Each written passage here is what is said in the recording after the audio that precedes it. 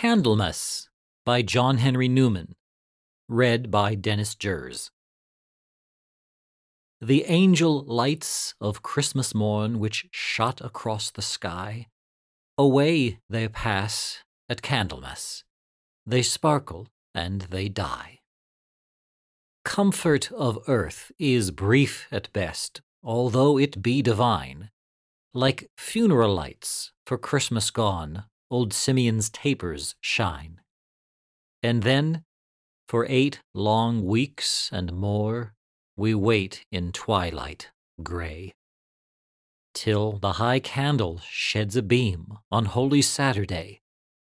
We wait along the penance tide of solemn fast and prayer, while song is hushed and lights grow dim in the sin-laden air.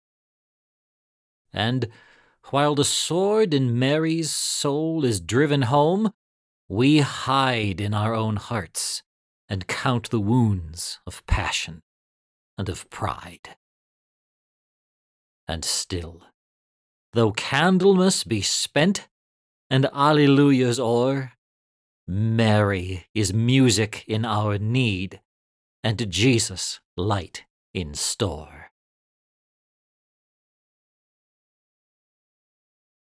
A production of We Are One Body Audio Theater.